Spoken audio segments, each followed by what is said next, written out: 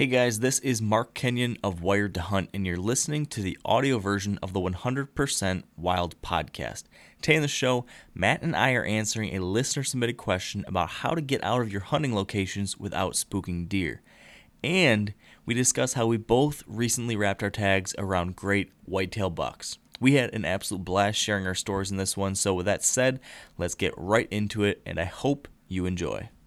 Welcome to the 100% Wild podcast. I'm Mark Kenyon of Wired to Hunt, and with me today is Matt Drury of Drury Outdoors, and we're going to be answering a listener-submitted question about entering and exiting your tree stands. But before we do that, it's just me and Matt today, and we've got some good stuff to talk about, don't we? I think so. I mean, we've kind of been on hiatus here the last 10 days, 2 weeks, but for good reason. Yeah. I think everybody right now has one thing on their mind and one thing only, and that's how to get as much time in a tree as possible. True story. And that's probably been a bigger challenge for you than me. You've got some exciting news on that front, right, that we haven't been able to share since the last episode? Yeah, absolutely. My wife had our second baby on November the 5th, Friday, November the 5th, Lola Jolie. She was 6 pounds, 15 ounces, 20 inches long. She's healthy. Back home, and everybody's good to go. So that was the most exciting part about my first week in November. That is great. I'm excited for it. Congratulations. And you even did still get some hunting in though too, right? I was giving you a hard time about it, but you still managed to pull both off. I did. I don't know how happy everybody was about it, but I did attempt it. She had her on Friday the 5th, and we got home from the hospital on Sunday. I hunted Monday morning at the lease, so I got up at 3 a.m. on Monday morning. It was brutal, too, because the baby woke up at midnight, and the baby woke up again at 2:30, and I was up both times. And finally, I was like, all right, I'm just staying up this time. And short amount of sleep that night, but we headed up to the lease and gave it a good shot for a morning hunt. I stayed in until maybe 11 or so, and it was brutal because my camera guy forgot all his camo at home. So we get to the lease. How do you do that? We get to the lease, and this camera guy, he's a little bit huskier than I am. And not saying I'm trim by any means, but he's a little bit huskier than I am. But he's been losing weight. So we get up there, and I could hear him over at his truck. He's like, oh, crap. And I'm almost ready because as soon as we got out of the truck, I told him, we both got out of the trucks at the same time, and I told him, I said, hey, now we're pushing it. I could see daylight cracking. I said, we need to get our butt moving and get back there because we were going in after hook. We were going into a timber set, and it's probably the one spot that takes me a little bit to get back to. And once we creep into the timber, we got to be slow and quiet and all that good stuff. So I'm getting ready, and I hear him, oh, no, oh, crap, you got to be kidding me. I'm like, what? It's like, I don't have my camo. I'm like, what? You don't have your camo? He's like, he had a scent crusher bag, and he was regenerating the scent or whatever the night before in his garage. And he forgot to put it into his truck in the morning. I said, Aaron, so I had a bunch of gear in my bag, and so I'm throwing him hoodies and try this, try that, whatever. And no problem on the top. I found one big enough for the top, but the pants wouldn't fit. And so by pure chance, I have in one of my totes in the back of my truck, I had just like generic moss yoke camo that I bought at Walmart for whatever the need may be. Say there's a tough track job or something, I don't want to get my good camo screwed up, I'll wear that stuff. Sure. So that stuff always runs really large. I was like, all right, try this. So because he was like, I'll just wear jeans. I'm like, which is what probably a lot of people do, but when you're filming like we are, that's kind of like sacrilegious almost. Sure. So I was like, all right, try these. They fit. But by that time, it's like 6 o'clock, and it's, this is after the time change. And so it's cracking daylight. And I was like, all right, let's go. So we haul butt. We're going back there. We get to the timber, and we're slowly creeping in there. And I hear big body. You could tell it wasn't a doe. I mean, it was a very mature buck. I hate that sound. 30 yards from us, goes running off, okay? And I'm like, he goes, that sounds like a mature deer. And I was like, oh no, I said a Yeah. choice word there. Like, oh no, no kidding. He's like, so I was like, come on, let's go. So we get to the stand, we get settled. And by that time it's 6:20. And I think daylight's 6:26 at that point, and I'm like, all right, so we still got to get our ozonics up and all of our gear, So we got settled. Needless to say, we didn't really see much activity that morning. Well, Wednesday, I hunted all day. So I took Tuesday off because I want to remain married. Sure. And That's probably a good idea. yeah, and Wednesday, I get in there and we hunt all morning. And I had an encounter with a good 8-pointer that we just started getting pictures of, just didn't come where I needed him to. And we're in that same timber set. So we get done at 11, and I go check the cameras. And there's Hook, the deer we've been after. He's cruising at 8:40 a.m. and he's not far from where we jumped that deer 2 days before. So in my mind, I have no idea what deer it is, but in my mind, it was Hook. There was no other deer that could have been that loud and that big. But he didn't blow. He didn't blow out of there. He didn't know what we were. He just knew something was moving there that shouldn't have been, and he took off. So, anyways, I hunted Wednesday and. Then I decided to stay home Thursday, and that was it. I had my other police partner came in, and he hunted Friday through Tuesday, but he didn't have any luck. He had a chance to kill a really nice 10-pointer, about 150-inch 10-pointer. Got it on video, but he had some mechanical issues with his equipment, user error. Sounds like there was all sorts of just debacles at your lease last week. There was. But needless to say, we're going to give it a rest for about a week or two until gun season's over. And hopefully they're using it as a sanctuary. Oh, man. How about you, man? How's you had some luck in Ohio, didn't you? Well, I did. But, next time we have Mark on the podcast, he's going to give both you and me a hard time because you can't kill Hook and I can't kill Holyfield.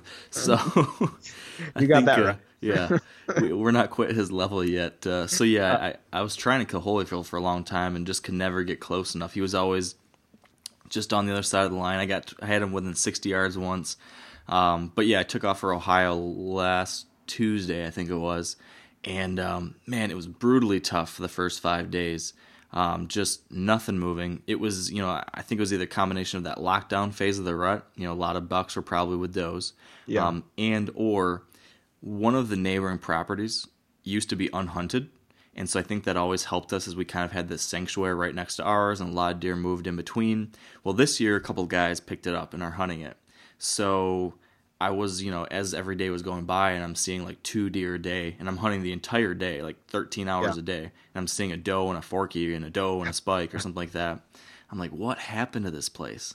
So all my buddies left. They were there for a while. They took off, went home. It got to be Sunday night and I'd hunted like all my best rut spots. Those first 4 days I was hunting, okay, great funnel here, great doe bedding area here, another good funnel here. We had good cold front come through, good temperatures, like 28 degrees, hard frost, nothing. Wow.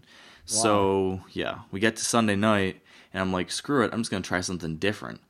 So I went to the opposite corner of this farm, and it's a small farm. It's only 90 acres, of which really there's only 45 acres of timber, so there's not a whole lot to work with anyways.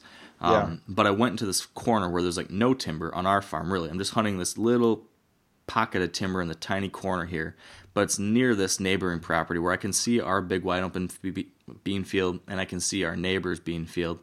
And in the past, you could usually during the rut there'd be some activity in one of those fields. You'd see some does, and if there's does, hopefully there's a good buck. I always thought if we sat here long enough, we'll eventually see a good buck and be able to call him over to this location if we have a decoy. Yeah. So that's what I decided to try. I put up my decoy and kind of crossed my fingers and just hoped maybe if there's a miracle, maybe a big buck will cruise through here, will hear me call to him, and will like the decoy and come in. And, man, it actually happened. I guess I believe in miracles now because, and I think you and me were texting that night, and I was telling you how freaking lousy it was. And then, like, minutes after I told you this is horrible, I see this just wall of tines coming across the field, a couple hundred yards away. And I just gave him a real loud couple grunts, and on the third one, he finally heard me, spun to look in my direction, and he saw that decoy and just came in. I mean, just like one of your guys' TV shows, he came right in, and it was just the coolest thing I'd ever seen because I've tried the decoy before, but I'd never had a mature buck see it when I had it out. So this is the first time a nice buck was ever present and saw my decoy. So he came in just like you hope he would, and I got a 30-yard shot. He circled, postured, circled right in, and almost broadside shot. And the shot was a little bit back, so I left him overnight. But he was 100, 150 yards away the next morning. So awesome, man. It was cool. So what? Hey, two questions. What kind of decoy were you using? I know you said buck, but what brand decoy? I mean, there's so many different styles and looks out there. Yeah. And then how did you have the decoy positioned compared to where you were in your stand? Yeah. So this was the it's the boss buck. That's either Primos or Mad or one of the two. I'm not sure. Yeah, Is it? Lambo. Okay, yeah. So that was the one I used, and I used just one antler on him. I'd heard from, I think it was John Dudley, who I had on our Wired to Hunt podcast once, and I read an article from him once where he's got this kind of specific way he sets up a decoy, and it's worked out really well for him. So I just kind of followed his instructions to a T. So one antler, so it does not seem like too dominant of a buck. Mm-hmm. And then I had that buck set up so that the wind would be blowing from the decoy towards me, so that, if a deer tried to get downwind of that decoy to smell it, he'd be within range. Yeah. And then I also had the head of that buck decoy angled sort of towards me, not looking right at me, but just off my left shoulder. Okay. So when that buck did come in, he came in, circled downwind, just like you'd think he would, and then tried to approach that deer head on. And when he makes that turn to come around, gave me a perfect shot. And what was really good, I'm really glad I had a decoy. A, because I don't think that deer would come my way if I didn't. But B, I didn't realize it at the time, but this tree is just lousy at this time of year. The tree I was in, there's no good cover. Yeah. And as I was sitting there, I was like, oh my gosh, why did we ever? I can't remember. I think this was a tree we set up the very first time we ever hunted this property, and it was a hang and hunt, and we just kind of put it in the first tree. And then I guess we got lazy and never moved it to a better tree and haven't hunted it recently. Yeah. Well, now when I'm in it, I'm like, okay, wow, this is I'm hung out to dry. So I was really nervous when this buck was coming in. I was just so slow because I thought if I make any movement at all, he's going to spot me. But luckily he was just so locked on that decoy, he didn't care. He was just so focused on that. That's one of the beauties of the decoy. He doesn't care about anything else other than that deer. I mean, Exactly. I was just talking with my cousin actually this morning on the way to work here, and he Justin Lurk, he's one of our Bow Madness guys. Mm-hmm. He was out filming his dad during the rifle season in Missouri, and he said he had a really nice deer at the end of the field, and he was grunting at him, and he couldn't, it felt like it spooked the deer. I said, well, yeah, if you were in a wide open field and he's not seeing anything, that they got visually, that kind of almost scares him. I was like, did he end up circling downwind? He's like, yeah, he did. I said, well. He hears it, but he's not going to come straight at you unless he's got some sort of visual. Even a doe decoy, or to show that there were deer out there would have helped. But it's interesting that you say that. They really, this time of year, they really seem to lock in, and it's a laser focus. Yeah, it was, like I said, it was really cool. It was one, it just doesn't happen in Michigan. There's just so many hunters that, from everything I've ever seen, it's just the deer do not react positively to decoys, because every kind of trick like that they've seen 1,000 times. So I just don't even bother with a decoy in my home state. So I've always just brought it out with me occasionally when I go out of state, Iowa, Ohio, whatever. And finally seeing it happen it's supposed to was it was just a cool hunt. It wasn't the biggest deer in the world, wasn't the oldest deer in the world, but it was just such a cool experience and encounter, seeing this deer coming in like that, all bristled up and posturing and just ready to tear this thing to pieces. It's something I'll remember forever. So you film all your own hunts, right? Yeah, self-filmed it. How did that go? Well, I got it on film. The footage is actually really good. The only downside was that I couldn't get really great footage of him coming in, because the way the situation was, I've got my bow in my left hand, and my right hand I'm grabbing the camera arm and trying to position this angling towards where this deer is coming. Well, I've got one set of branches that came out into the field between me and the far left side of this field. I've got a great view of everything else, but the far left side of this little opening, the branch is covered. Well, that ended up being where he came through. So every time I tried to pan the camera over there to try to see him walking in, it would focus on the branches and not the deer. And I had it on autofocus just because, with just being me. Yeah. Yeah. So I ended up just saying, screw it. And I turned the camera towards the decoy, and then zoomed out a little bit so that eventually when he'd come towards that decoy, I'd at least be able to get the shot. So Sure. not a whole ton of footage leading into it, but really good footage once he came into the frame, and that was cool. It's always a challenge doing it on your own. But I couldn't imagine. I couldn't imagine. That's it's one thing to film your hunts. I mean, and having another guy in the stand with you and the double scent and the silhouettes and all that, but it's a whole different level to self-film your hunts. Like, I have a ton of respect for you because that is not easy at all. Thank you. Yeah. Any kind of footage in that. Because, I mean, you got a job at hand already Right. to just get the deer, and make sure you got the yardage, and especially bow. Gun is a little different because you can, maybe get away with a little bit more, but with a bow, I mean, there's so much. I mean, they're so close to you first, and then yardage, they could walk a couple yards one way or the other. I mean, that's mucho respecto to you. That's awesome. Thanks, man. I've certainly had my share of encounters where I missed the shot, where I was missed the film of it because I was trying and it didn't, he walked out of the frame or whatever. But luckily this year I'm 2 for 2, 2 shots, 2 kills on film. So Hey, I can't just complain. need to catch up to Holyfield and make it 3 for 3. Oh my gosh, that would be incredible. If I can pull that off, this would be a season for the record books for me. So That's awesome. That's awesome. We'll see. But you, my friend, you also still, despite a new baby and debacles on the lease, you were able to get it done too, right? I was, and despite your memes that said all day November sits and were pictures of babies crying, I still got it done. So how'd you pull it off? Well, I pulled up everything and I went to Dad's. No, we every year, it's the tradition is I head up to Dad's no matter what's going on. I always head up to Dad's for the Missouri opening weekend of firearm season. And so, I had hunted Monday morning at the lease. I had hunted all day Wednesday. And then I had told my wife that I wanted to go up there Friday and try to hunt Friday evening with my bow. And then, be there Saturday, Sunday. And of course, I told her, hey, maybe I'll get something Friday and I can come home soon. Right. Which did not happen. Maybe it'll happen Saturday morning and I'll be home Saturday night. That didn't happen either. But it was hands down.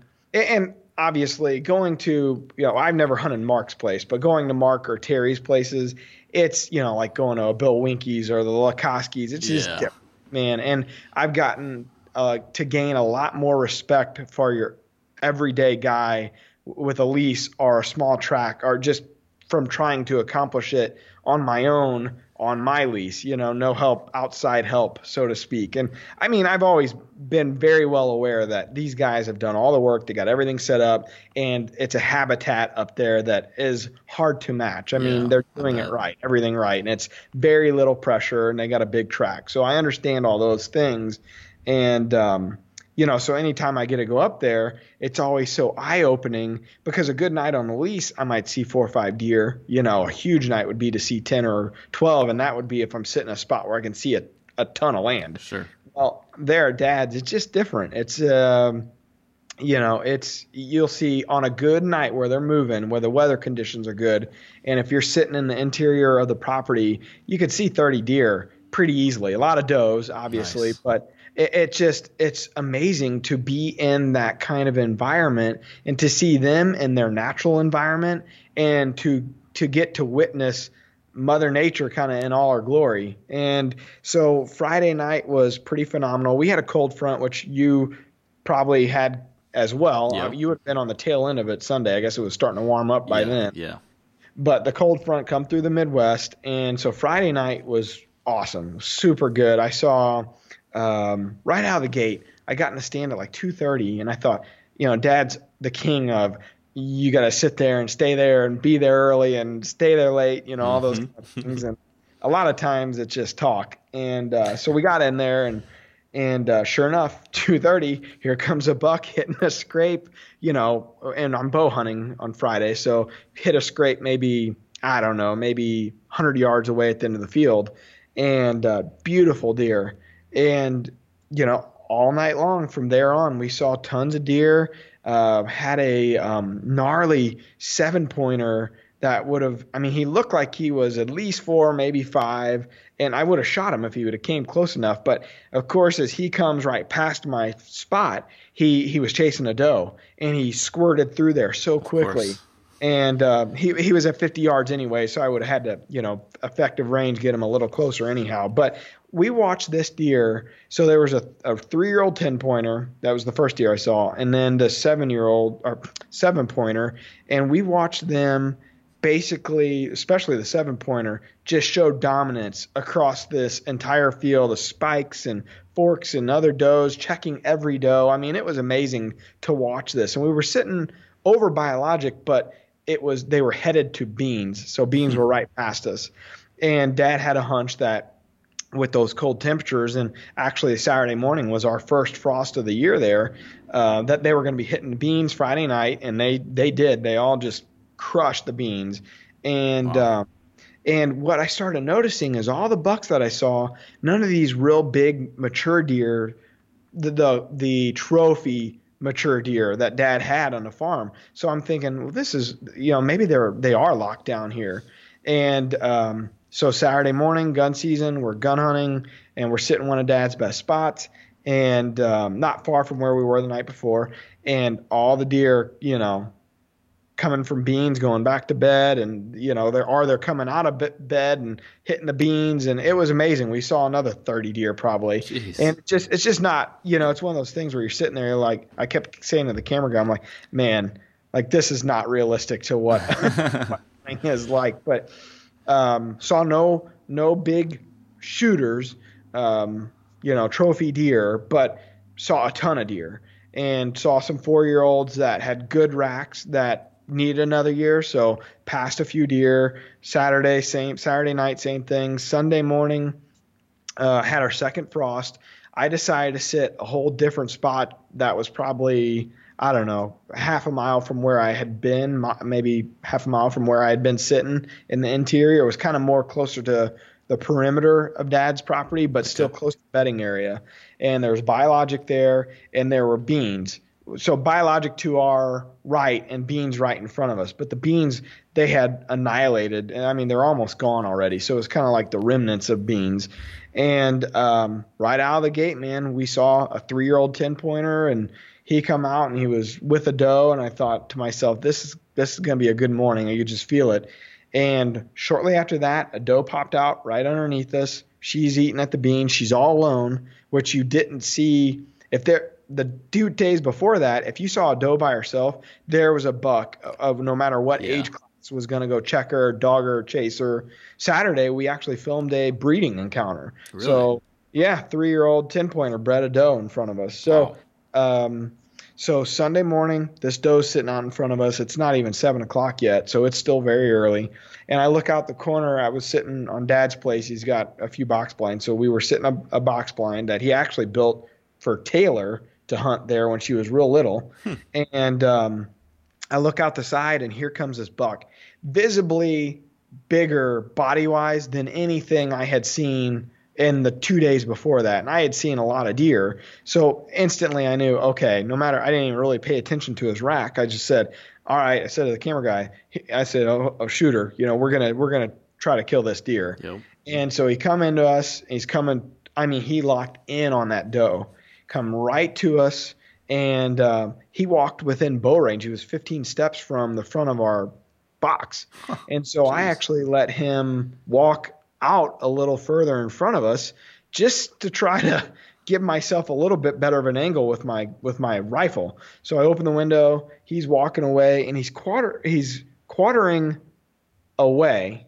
Okay, well, let me think about this. He's quartering away slightly, but he's kind of almost like butt facing us. You know what I mean? Like he's walking away from us right now. Yep. But he gave me enough of his shoulder that I put it right on him, and I squeezed. It happened fast, so I didn't stop him or anything because he was looking around, and I didn't want to spook him. So I pulled the trigger, and I'm shooting that deer season XP, and the freaking trauma that bullet gives it's pretty. The kinetic energy is pretty intense. Well, he was only 40 yards away from us anyway, so he took every bit of it.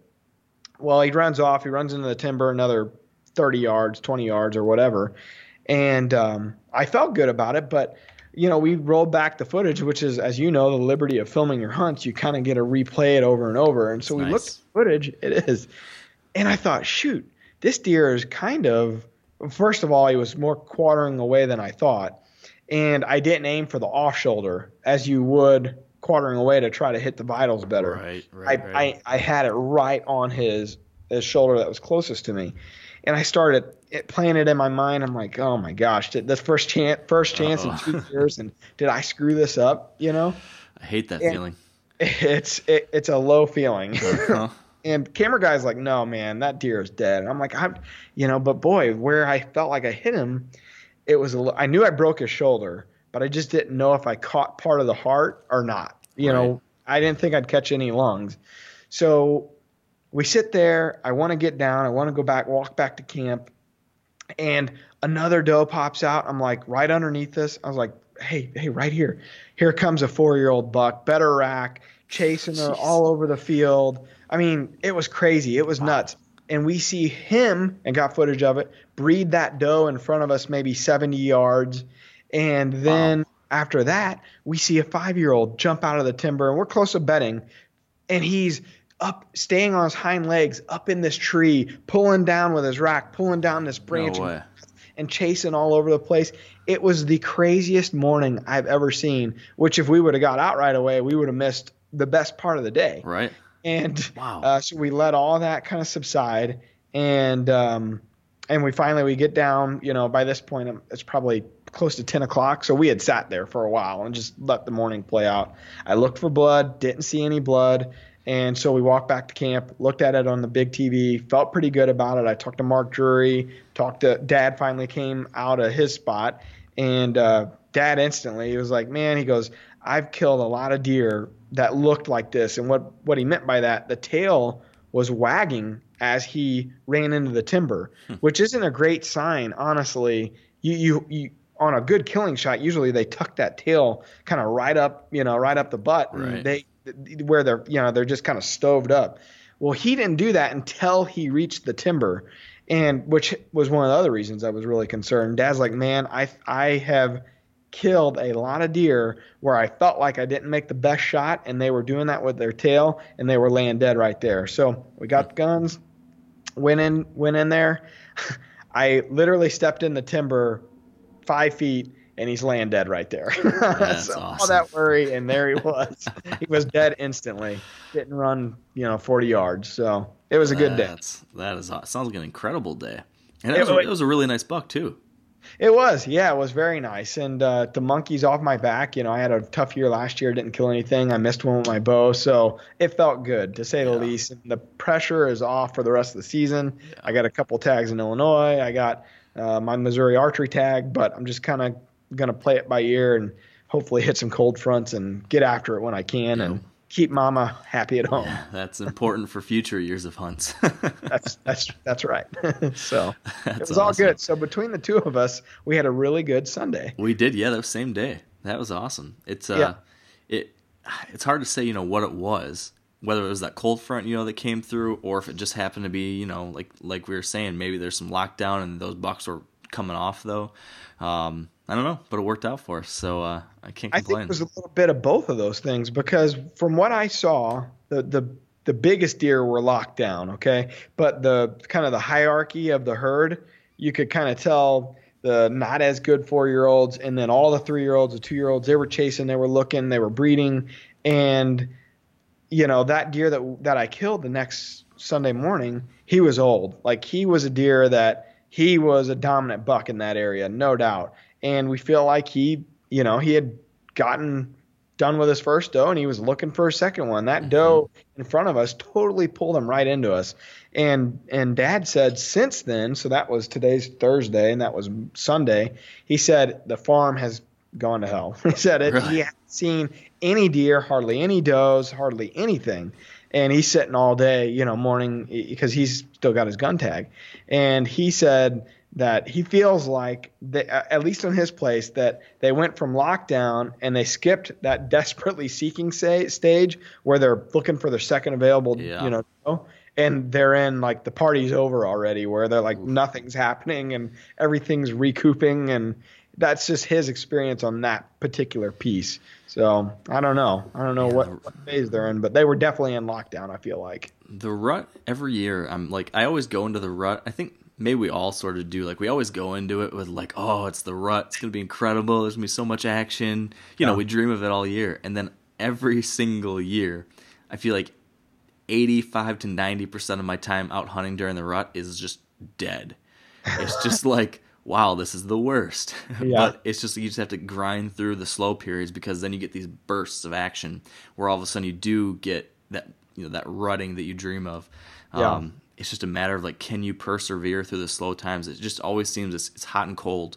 At least the spots I hunt, it's interesting. The weird part about it, I often wonder if you're sitting in a spot and you're not seeing anything. Does your mind always wonder to what your other spot is doing? Like, okay, maybe I'm just in the wrong spot today. Yeah. You know, there's $8 and a hot dough at the other tree stand right now.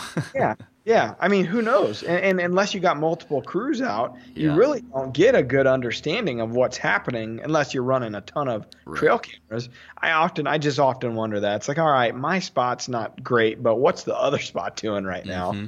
Is it, you know, am I just sitting in bed and I need to be on food, or what, you know, what's the case here? Yeah. And then, you know, during the rut too, not only is all this happening, but also that's the time of year when we spend the most hours in the tree stand. So there's a whole lot of hours to sit there and stew on this stuff.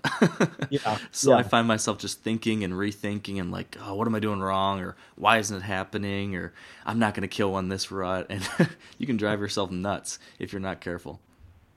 How were your midday sets? How was like 10 to 9 to 2, 9 to 3 for you? For the most part, lousy. Except for the very first day. I saw what was probably a 3-year-old at 11:30 cruise through. Otherwise, I think it was just, you know, pretty warm temperatures for this time of year down there. I mean, we're talking like 60 degrees, 62, 65 degrees or something. So other than that one midday cruiser, that was basically it. Gotcha. I saw Forky one day at midday. I saw 2 doe fawns, that kind of thing. But nothing real great. You know, in other years I've seen good midday action, but just wasn't happening this time. Yeah. When does Ohio's gun season come in? It's late. It's typically the first week of December. Oh, wow. Okay. Well, that gives everybody in Ohio a pretty good chance to try to get their $1 Yes. before it comes in. It's so nice. I wish we had that in Michigan. Selfishly, you know, I wish that we had the full month of November to bow hunt, because really, you know, it's probably similar for you guys in Missouri. Once opening day gun season happens here in Michigan on the 15th, it's just everything's completely different. I mean, you don't see regular rutting action. You don't see regular deer behavior. It's all totally new based on hunting pressure. And basically that just means they're locked in the deepest, darkest, nastiest cover they can until afterwards. So. Yeah, it's very similar in Missouri. The lease last year shut down after, like, even my cameras, which I had quite a few out. I'm like, all right, nothing's moving anywhere except, you know, late season when they got on that heavy feed pattern. And I'm talking like end of December, early January, I started, which they were mostly on the neighbors. And then I had some beans where they'd filter, but it'd be so late by the time they got to me. But other than that, the farm shut down. So I'm hoping that it's not the same way this year, but I have a eerie feeling that it may be. Yeah, it's very similar here. And I think one of the keys, and it sounds like you've got it and I've got it, so hopefully this will work out, is having that late season food. Because, like, okay, they're gonna go down into a hole during gun season, but hopefully, you know, once you get those good cold temperatures and some snow and stuff, if you have the late season food, eventually they're going to get comfortable again if you keep the pressure off. And so my plan, you know, like we talked about earlier, is just to keep the pressure almost to zero on this farm until it's gone around me, you know, so that the other hunting pressure on neighboring properties is gone, and then hopefully take advantage of Holyfield finally getting hungry enough to go out in daylight on one of these spots. So let's hope so. I hope you get him, man. That'd be a good end of the year for sure. Oh my goodness, I might have a heart attack if it actually happens now. I've seen him like 22 times or something this year. It's ridiculous. A lot of anticipation leading into the finale. Oh man, that's the truth. But it's been fun. So yeah, hopefully we'll get a good story on that someday, and hopefully you'll have the hook story. Hopefully. Maybe it'll be on the same day. If that happened, that'd be pretty crazy. That would be pretty crazy. Well, we we have to answer questions still. We've done a good job here of rambling. So should we get to our question of the day here real quick too? Absolutely. Hi guys, this is Jason from Somerset, Ohio. And I've got a question concerning a situation that I usually encounter at least once or twice each bow season. And that is having deer come into your location at the end of the hunt. Of course, this is in the evening time. I'm usually hunting by myself in heavily wooded areas. I've tried different tactics throughout the years, but I would be really interested in to hear how you guys address this situation. I appreciate you taking the time and really enjoyed the podcast. Thank you. Well, I think this is a good one to talk about because I'm not sure about what your situation there was on Terry's farm, but at least on my farms in Ohio, getting out in the evening has been really crucial to like keeping deer activity decent throughout the season, especially like when we're there for a full week or something. So I've dealt with this situation a lot. I've got a lot of properties that are mostly field, and then you have to somehow deal with that situation, crossing that field without spooking deer if possible when you're trying to get out, and that's like the toughest. So I guess I'll share a couple things I've done, Matt. I don't know if it makes any sense to other people, but probably the best thing I usually try to do is if deer comes in, right at last light. Well, let me take a step back. Sometimes when it's like really dead and there's no action going on and it's like, okay, we've got like 1 minute left or whatever it is, a legal shooting light, I'll try to pack up my stuff and get out of there as fast as I can before deer come out. If I can sneak out before there's deer to spook, that's like a great situation. Yeah. If not, I'll just sit it out and wait and hope that those deer will move off before I have to get out of the tree stand and go. So I've done that. I've been stuck in a tree stand for half hour, 45 minutes, hour after dark, just waiting. So I've done that. Another thing I've done is just try to spook the deer off by getting the coyotes to howl.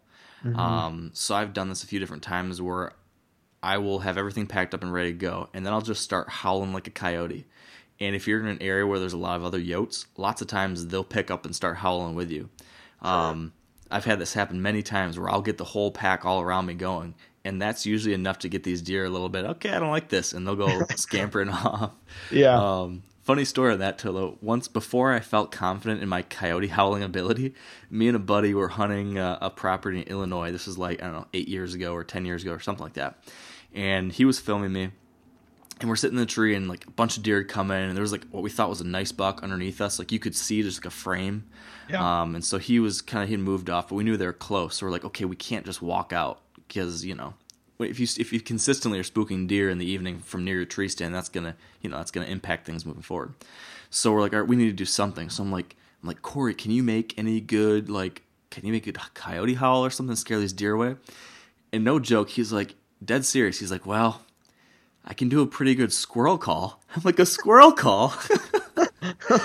So I don't know too many deer that are scared of squirrels. Yeah, so he's like chit-chattering like a squirrel. I'm just laughing. Like, this is the most ridiculous thing. So finally, I was okay, that's not going to work, Corey. We're just going to both try howling like a coyote. So we did like a 1, 2, 3, and we both started howling. And I think we sounded like complete idiots, and we probably just spooked a lot of deer in a bad way. But since then, I've gotten better. And that seems to work sometimes. But the absolute best thing I've found, and it's not always possible, but when I've been hunting here in Michigan, I'm hunting a property that's close enough to my home that and I can't remember if I've talked about this on the past on this one, but I know I've talked about it on Wired to Hunt. I have convinced my wife to help me by driving my ATV or my truck out to this property. She's a good woman. She's a very good woman. And so she spooks the deer off the field and picks me up at the base of the tree stand when I'm hunting a field edge. And that has been a lifesaver. I think that's probably one of the single biggest reasons why I keep seeing Holyfield, because not once have I had to walk out and spook deer off the field. Every time it's been the vehicle. I know that's a luxury that you can't always, that's not always possible. But in this situation, I've been able to do that, and I think it's made a huge, huge difference. So those are the few of the things I've done. I don't know, but what about you? Yeah, I mean that's hands down the best tactic we could use if you're able to. So on the lease, I don't ever get to use that tactic. When we're at Dad's, usually he will, I could text him and say, hey, we're covered up, and he'll drive the Humvee, the electric cart right to us, and he leaves the lights on, and because what we've noticed, especially at their farms is the deer will come right back out. You know, a lot of times they might even just sit there and stare at the cart drive by. You know, they're just kind of used to it. It's kind of like that theory with the farmer. Everybody always says, oh, the farmer's always like, that don't scare them, or this don't. Oh, they're used to it. Well, kind of the same situation on Mark and Dad's farms that they get used to that cart going through, you know, the property. He doesn't like to do it a lot, but he does. You know, that's been a successful tip. One thing that I know that they do a lot, or Dad specifically, he's got a really good owl hoot, natural voice owl hoot, and he'll like just kind of the backside of wherever he's hunting, he'll keep, you know, doing his owl hoot and louder and louder and louder. And a lot of times other owls will kick in, kind of like your theory with the coyotes. And I don't know if it's just that it's a loud noise is what gets them to, you know, kind of start running off or what, but you wouldn't think an owl would get them to clear a field, but I've been with him plenty of times where it really works, and he sounds just like an owl. So he's done that a lot. On this weekend, me personally, I can't owl hoot, and I can't, I howl like a coyote, I suppose, but I don't know that it would sound very good. You got to try it this time, man. I may have to. But me and my camera guy, we looked at each other, and I go, can you owl hoot? And he goes, I was just going to ask you the same thing. It ain't pretty. So we sat there in the dark and sat there for probably, 45 minutes past dark. And finally, you could kind of look with your binoculars to see bodies. Mm-hmm. And I felt like we had the least amount of bodies on the field at that time, maybe 2 or 3, I was like, all right, let's go as quickly as we can. And, of course, staying quiet and getting down and just head down and get out with the same type of mentality you're getting in, quiet about it. And we seem to not do any harm. On the lease, it's a little different. It's, my spots, I don't hunt. This guy said he hunts deep into the timber for evening sets. I can't say that I hunt deep timber sets and evening, for evening hunts really hardly ever. I haven't in the past. I'm usually on a field edge kind of trying to or a staging area trying to capitalize on the fact that they're coming out of the timber and going to a certain food source. So that would be a little bit tougher, I would think. If you were, to your point, you might have to coyote howl or something, because that would be tough. You can't drive there. If you got down, I would think that would be one of those deals where you would have to wait till it got pretty dark until you started trying to slowly get out of there. So that's a tough one. Yeah. The one bright side, I guess, though, is like, I think the worst case scenario is when you're like on the edge of a great big field, because those, like a destination food source, because those deer are going to get there and then just stay feeding there for a long time. Well, if you are back in the timber, or if you're on like a little transition food plot or in one of those kind of staging areas, there's a pretty good likelihood that they're going to move on eventually. Yeah. So that's kind of like in a perfect world, if you can set up in the evening in one of those like transition areas, or, just off the main food source enough that they'll move past you, and then you can sneak out the backside without them ever seeing you. That's the perfect situation, but that's just not always possible. Yeah. That's a good question, though. Yeah. And it's one of those things that I think, and I don't know if this is true or not, it's a theory, but I think probably 99% of serious deer hunters know that they need to try to exit without spooking deer. Yeah. I think that probably 50% of people know it, but say, screw it, I'm just going back to the truck. And they go walking right past all these deer and go right to their truck. Yeah. I say that because I know a lot of friends that do that, and because I've had times when I'm like, I just want to get home.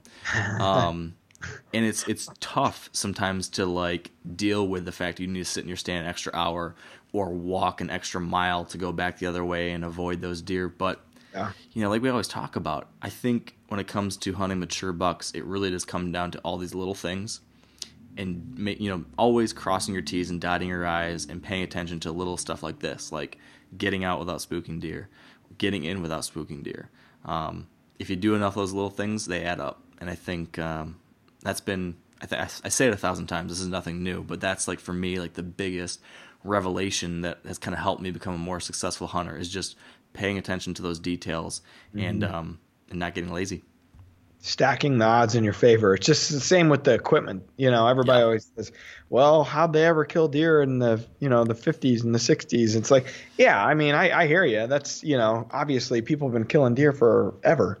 But, if I can get one more advantage into my favor, I'm going to try it at the very least, So this, to your point, it's just trying to make sure you don't disturb their natural habitat, or you disturb it at the very least you can. I actually was talking to Ryan, the guy that was filming my lease partner all week. I'm like, all right, give me the details. Did you spook any deer? Did you, check my cameras?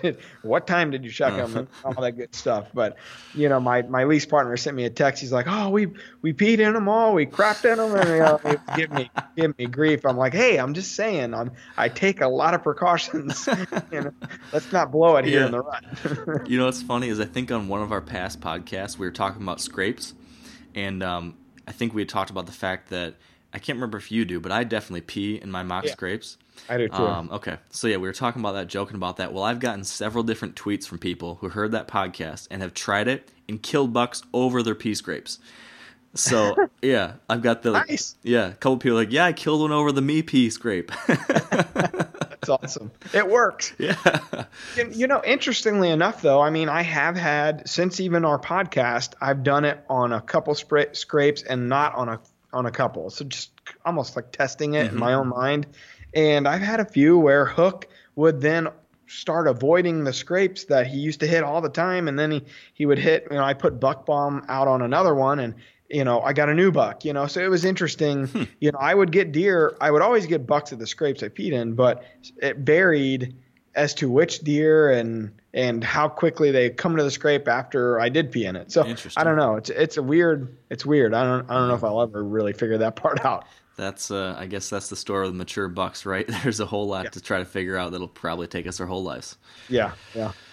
Well, we need to kill these deer so we can have more good stories like we had today, I guess, Matt. So should we wrap it up? Let's do it, buddy. All right. Well, my only, I guess, reminder for everyone, and we've been getting a lot of great questions. I wish we could answer all of them. We have a lot to catch up on, Matt. If you want to submit your question, you can go to wiredtohunt.com/100%wild. Submit your audio question. We are getting through them as quickly as we can, and there's lots of good ones out there. So thank you for sending in your questions so far. And then you can stay up to date on my hunt for Holyfield over at Wired to Hunt and the Wired Hunt podcast and all of our different social media things along those lines. And be sure to subscribe to this podcast on iTunes or Stitcher or Google Play or wherever it is you get your podcast. So that's all for me. What about you, Matt?